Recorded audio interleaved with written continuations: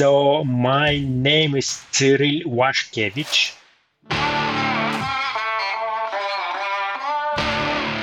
which is Polish version of my name. I have also Belarusian name, which is Kirill Waszkiewicz. People call me Cyril. It's like what you eat in the morning, like cereal, like that way, or just Cyril? It's difficult, so anyway works. You're like, I'll take anything. It doesn't matter. Cyril is a media engineer at Zencastr. He works on both audio and video recordings to make them look and sound amazing. He's a crucial part of the team who was originally brought on board to help us out with a pesky little bug you may have heard of before. Do you remember that little problem that you're trying to fix? Was it a bug or something? Yeah, it was a bug about lost audio frames. So recorded audio had some clicks in it. Drift. It was drift.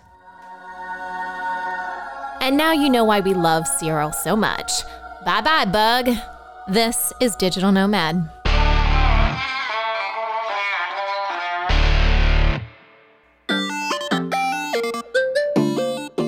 Welcome back. This is episode 6 of our series, and we are making some serious progress with the company. It's 2015, and Josh, our founder, has officially launched the beta version of Zencastr. We even attended Podcast Movement to show off our new product. So what were the features? Like if people had logged in and tried to use Zencastr at that time, what did the platform look like back then? So it wasn't this blue kind of periwinkle theme. It was a green and like a green and aqua kind of color. And it had the same logo, but the UI was decidedly different and worse in my opinion. But you might remember some of those days because I think you remembered the EQ meter that we used to have, and that was back in those days. Mm-hmm. I was thinking it'd be fun to pull out a bunch of screenshots of the old UI and everything because I'd always take screenshots when I'm developing.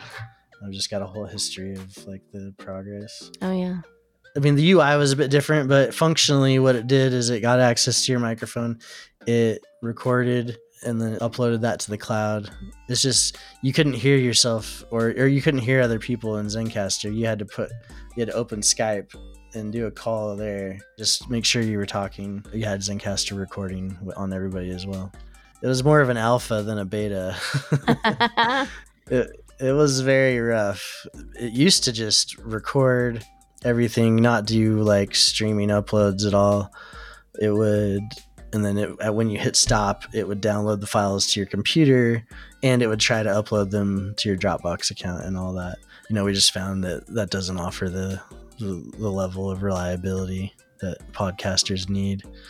And so we switched to doing the streaming uploading and all that so that, even if somebody's computer could get hit by lightning, we've still got, up to the last 15 seconds or so on saved up to the cloud. Mm-hmm. That seems to be what podcasters want. The good old days. Remember hearing this noise every time you logged into the internet and waiting 3 hours to download your favorite song from Napster? Okay, well, Zencastr doesn't go that far back, but we have come a long way. The number of podcasters using Zencastr was growing, but at this point, it was still a free platform. Josh saw an opportunity and decided to take a chance. He gathered up his family and moved to Thailand in hopes of turning Zencastr into a profitable company. Why would you go to a place like this? Like, this doesn't sound like, a San Francisco kind of tech startup environment. No, I mean, certainly if you're going to go to Thailand, like, visit first. Like, it's not, like, pictures don't really tell the whole story. I mean, I loved our time there. Like, it was fun, but, if you got a problem with big spiders, you might have some problems. Yeah, like eating my kids. I would be worried about spiders eating my kids. Well, I think we needed somewhere cheap where he could just kind of buckle down and work. And so I kind of thought, like, if we're going to do that, let's go somewhere where I can do fun stuff with Marigold. And I've always loved Thailand. I lived in Taiwan for a while, and I've traveled quite a lot in Asia, and Thailand is like one of my favorite spots. I just love it. Lucy loves Thailand. She's always been trying to talk me into going there, and I had kind of heard it's like a great place to work for if you work remotely and you can live cheaply and do all this stuff. You know, what they don't tell you is how even in Thailand, you have to live pretty Spartan if you want to get those real cheap living costs. But which in Thailand can mean very Spartan. You know, the narrative when we went there was, I'm going to go there and launch the paid plans for Zencastr. I'm going there to launch the business. Where did you stay? How did you find a place? We had to move like 3 times because I couldn't find a place that was properly air conditioned to the point where I could feel like I could be comfortable in the house and like get in the zone and focus on just building. Mm. They had some like 20-year heat wave or something that was coming through at that point. It was hot. I don't like being hot. And so there's 2 problems I found in Thailand. One was it was too hot, and most places just assumed you wanted to have like indoor outdoor living and not really have air conditioning. Mm. And then the more populated areas are just so congested, and like having a baby with a stroller and trying to navigate, they don't have sidewalks in a lot of these places that we were at. And anyway, it was tough, and I was not a happy camper, let's say. And so we just kept moving around until we ended up on an island off of an island, and then there was this like a dead end road off of a dead end road and just in the middle of this jungle. But we had found this nice villa that had an infinity pool that looked out over into this big jungle vista. Yeah, it was really kind of perfect. I'm pretty sure Josh just like set up his office in our room in that house because only the bedrooms had AC. The main parts of the house didn't have AC, and it was so hot. Boy. He just, once he set up, he just didn't leave that desk. He was just there for like 9 months. So tell me about the bugs. What do you remember about the bugs and big spider things? I mean, the important thing to know is that Josh is terrified of spiders. So there are big spiders and snakes and bugs and stuff. And that was a little bit rough for me. They were big. Oh my gosh. And sometimes you get them and you'd only get like a leg or 2, but they'd keep on trucking. And now you got these, you kind of get to know them because you're like, oh yeah, I see you. You're the one I got 2 nights ago. He claims that there was a certain spider that had like a vendetta against him and was stalking him at night. But I feel like he might have internalized some of the spider's feelings that maybe were not actually happening, and it was just a spider living his life. But he's like, that spider's been watching me, and I've been watching him. You're like, yes, he has 8 eyes. 8 eyes are watching. I used to sweep the house for these things because they'd end up like above your bed or in places you don't want them. And I remember one night I woke Lucy up and I was just like, very slowly sit up and get out of the bed. And he was like, just roll off the bed, go on the floor and crawl over to me. And I'm like, what? Like, I'm literally still in a dream. What are you talking about? And it was, I mean, in that particular case, it was like a spider that I felt like was not big enough to wake me up for. But he was like, I've been watching him for hours. So maybe like some of the Zencastr stuff led to some paranoid ideation and some ideas that may or may not have been real. I'm not sure. He was working a lot for sure, and he definitely created antagonistic relationships with animals and insects that may or may not have existed. Coming up after the break, from bugs to beta. What was Josh's plan for launching those paid plans?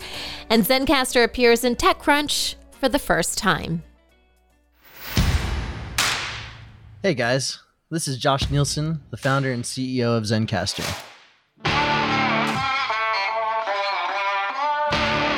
Thanks for checking out our podcast, Digital Nomad, to learn more about the story of how Zencastr came to be. If you're a podcaster or planning to start a podcast, I'd love for you to go to zencastr.com and learn how we can help you record your podcast. Zencastr now supports remote HD video recording as well as studio quality audio to make sure you look and sound great. We also help you mix your videos together so you can quickly and easily post your episodes online. We give you a 14-day trial on our Pro account, and our Hobbyist account is completely free. And now, back to Digital Nomad.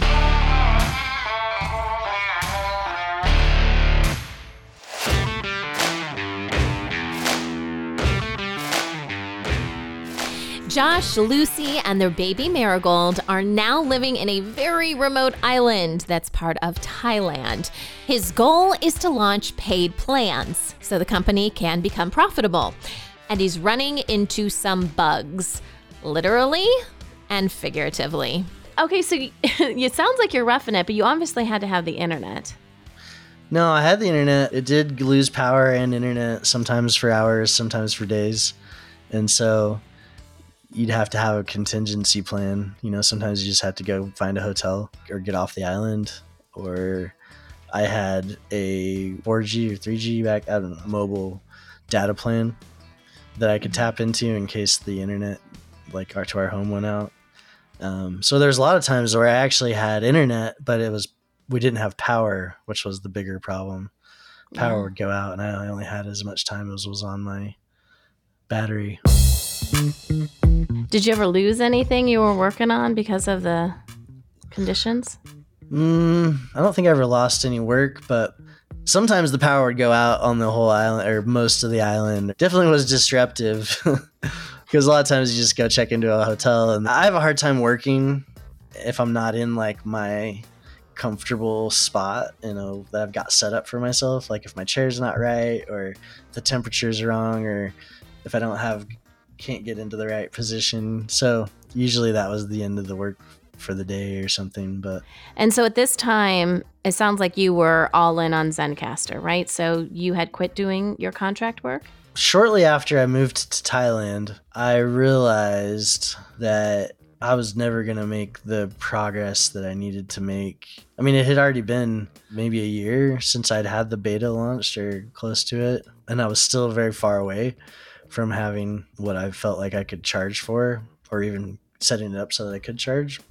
So yeah, stopped doing contract work stopped doing the part-time work. And then I basically just took out a bunch of credit cards all at once. If you do it, it's kind of sequentially, they start to see that you're applying for a bunch and they don't approve you. But if you do just like 5 or 6 in one day, they don't see each other. So that's the quick tip for anyone that wants to just start racking up debt on credit cards. Yeah. If you need some fast cash, don't worry about it. Just get a bunch of credit cards. So were you concerned at all about that? I know I keep going back to the finances, but I know how hard it is, like launch a startup and you've got a new baby and you're living in a different country. Did that impact you at all as far as, basically just being like, you know what, this is going to work out. We're going to pay off this stuff, after we're done through this launch. I just didn't even think about it. It never worried me. I just thought, like, this is what he's going to do. And if it doesn't work out, then he'll do something else that will work. Right. It just made sense to me always with Josh. And I don't think he was never pitching it to me as like, and then we're going to be millionaires. He just wanted a job that he could work. I think his ideal was like 20 hours a week that would create an income that basically he could work on his own, or like hire one person or something. Mm-hmm. And, that sounded fine to me. How much time did you give yourself? Like when you went to Thailand, was there like, oh, we're going to be here a year? Like, what did you guys think? We were actually planning on staying for at least a year, probably longer. I don't know that I wanted or needed to leave. I got into a good groove there to where I kind of knew the restaurant, the places I liked, and people at the places, and I enjoyed it. Did you accomplish what you wanted to accomplish? I mean, did you actually launch the paid plans from Thailand? Yes, actually. I mean, the plan was always to do that. I think a thing that kind of helped solidify when that was going to happen was I got contacted by TechCrunch, and they were basically saying like, we want to write an article about it. Do you have any like event coming up that we can get the exclusive on? I was like, yeah, I'll launch in Paid Plans. I arranged kind of a date with them when it was going to be ready, which kind of sucked because I was too optimistic with that date. But at the same time, sometimes you need that. But yeah, this was a good hard deadline for me. Just had to make it happen. Do you think that article's still online? That'd be fun to kind of check out. Can you send that to me if it is? Yeah, I can look. Where did you post the link? I don't see it. In the Zencastr room. I was looking on Slack. Okay, never mind. It forced me to launch the Paid Plans on that day, which was apparently November 13th, 2016. Okay. They wanted to launch the article right at the time of the launch, but I didn't want to launch on a busy day. Oh, yeah. Because what if something went wrong? Yeah. Yeah, exactly. I wanted to launch on the weekend when things were quiet and make sure it was working right. I'm the one who has to put this thing back together if it falls apart. Exactly. So. Yeah. So they ended up doing the article on like a Sunday morning or something, which is like the worst time ever. But it did force me to get the site actually launched and Paid Plans. That's good. In some working fashion. I think there was definitely some hubcaps hanging off at that point. Okay, so you launched with the Paid Plans, and then how quickly after launching with Paid Plans did you guys leave Thailand? 6 weeks, more or less. And that's about right, because I remember when we got back to the U.S., I was like, okay, I think we might be able to like pay off our debt and start renting our own place. We don't have to live with my mom or whatever. Coming up on the next episode of Digital Nomad. The first month of the Paid Plans, we brought in about $12,000 in revenue. That was very encouraging because I had just put a bunch of debt onto credit cards. Were you worried as a mom at all? I think I was. I thought if he was going to be successful, he would need to work his own company because he would have trouble not being the boss. Like when everything is like the worst it can be, it just becomes kind of hysterical that it's even possible that this is happening. Like the person couldn't find a heartbeat. She's like, no, baby dead.